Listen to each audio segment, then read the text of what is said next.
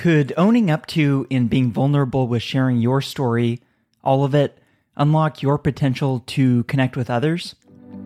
This is Hospitality Daily, the show that helps you stay informed and inspired each day by the most interesting people in hospitality. My name is Josiah McKenzie, and my goal is to help you reconnect with why you work in this industry and get fired up to go out there, delight others, and reach your goals. Let's get started. Andy Ellwood is an executive coach we met in our episode yesterday about hosting transformational offsites, and in this episode shares the power of owning your story. Here's Andy explaining why this is. I believe that the most defiant and rebellious thing you can do in the future is to be extremely human and vulnerable, because everything else is going to be perfect. AI is going to morph people who don't have their own thoughts into a category of people who don't think for themselves. And if you don't know why you think what you think or how you got to that decision on your own, there's going to be a computer that tells you you're wrong. And if you can't show your work and how you got to the answers that you got to, I believe that you're going to be left behind. And I think that being able to own your own story, because it is the only thing in the world that you're the only person who's an expert on. You're an expert on your story, and no one else comes anywhere close. You are the de facto number one in the entire world. Out of 8 billion people, you're the only person that knows your story as well as you do. And it's probably maybe the only thing that you will ever be the number one expert in the world on. It doesn't matter. Even if you invented, AI, right? Like there's 7 people that are called the godfather of AI, right? Satoshi, the inventor of Bitcoin, nobody knows who it is. And there's probably a group of people, right? You are the secret sauce, and you are the only person who knows how that secret sauce is made. And I think that for me is why the origin story just continues to come up. I had a team member once who, we went through the whole interview process. We were trying to get her to join the company. Went through, recruiting, interviewing, salary negotiations, the whole thing. And we're like, all right, so welcome to the team. She goes, no, I have one more step. And I said, what's that? And she said, I need you to read this document, sign it, and hand it back to me.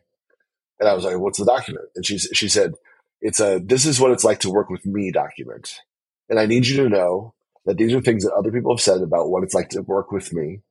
And I'm not always the easiest person to work with. And there are certain things that I will care way more about than I probably should, but I'm going to care because I care. And you have to be okay with me showing up that way at this company. And it was like 9 or 11 bullet points. And I read them all. And I was like, she goes, so after reading that, do you still want to work with me? Do you still want to hire me? I was like, yeah. She goes, okay. And then she was one of my favorite team members. But she knew so much about herself that she knew where we might get tripped up somewhere down the line. And so instead of hiding the things that would eventually come up, she just kind of led with them. It makes me think of the battle scene from 8 Mile when Eminem is up against the best rapper and they make it to the finals. And he goes first and he says, hey, you're going to make fun of me for living in a trailer park. You're going to make fun of me for my girlfriend sleeping with so-and-so. You're going to make fun of my mom. You're going to make fun of me for being white and poor and broke. You're going to make fun of me for all these reasons. Go ahead. I dare you. Do this. And he just stole all the thunder by actually exposing the things that were challenging, the things that were hard in his life. That person didn't have anything over him anymore.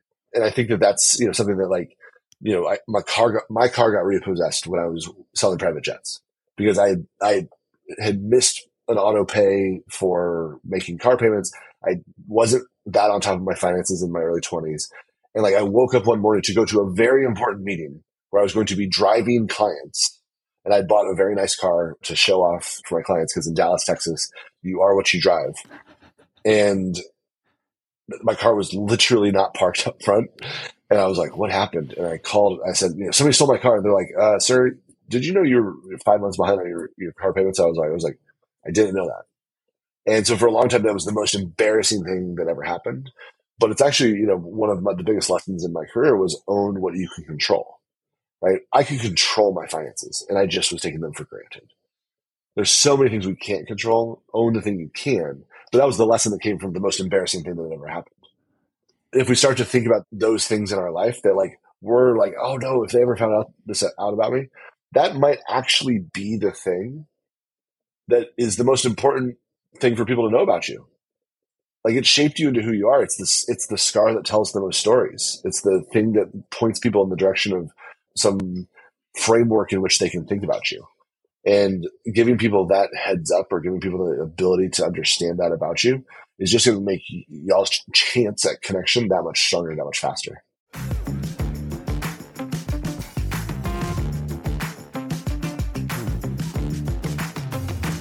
Before we go, I want to let you know about a few more things. First, if you haven't done so already, subscribe to this podcast on Apple Podcasts, Spotify, or your favorite app to stay inspired each day by actionable insights from the most interesting people in hospitality. Second, I've started sharing videos and photos from the stories on this show on Instagram and YouTube, so if you'd like to see those or watch along, I encourage you to follow Hospitality Daily there so we can stay in touch. Third, if you'd like to listen to more conversations like the one you just heard, visit this podcast website at podcast.hospitalitydaily.com. I've spent a lot of time building out this website because I want to make it really easy for you to listen to the topics and guests that you are interested in, whether that's culture and leadership or operations or technology or something else. Browse and search the entire library of more than 400 episodes for some of the top leaders and innovators in hospitality at podcast.hospitalitydaily.com to get ideas for delighting the people around you and reaching your business and career goals. I produce this podcast each day and give it away for free because I want us all to learn and grow together.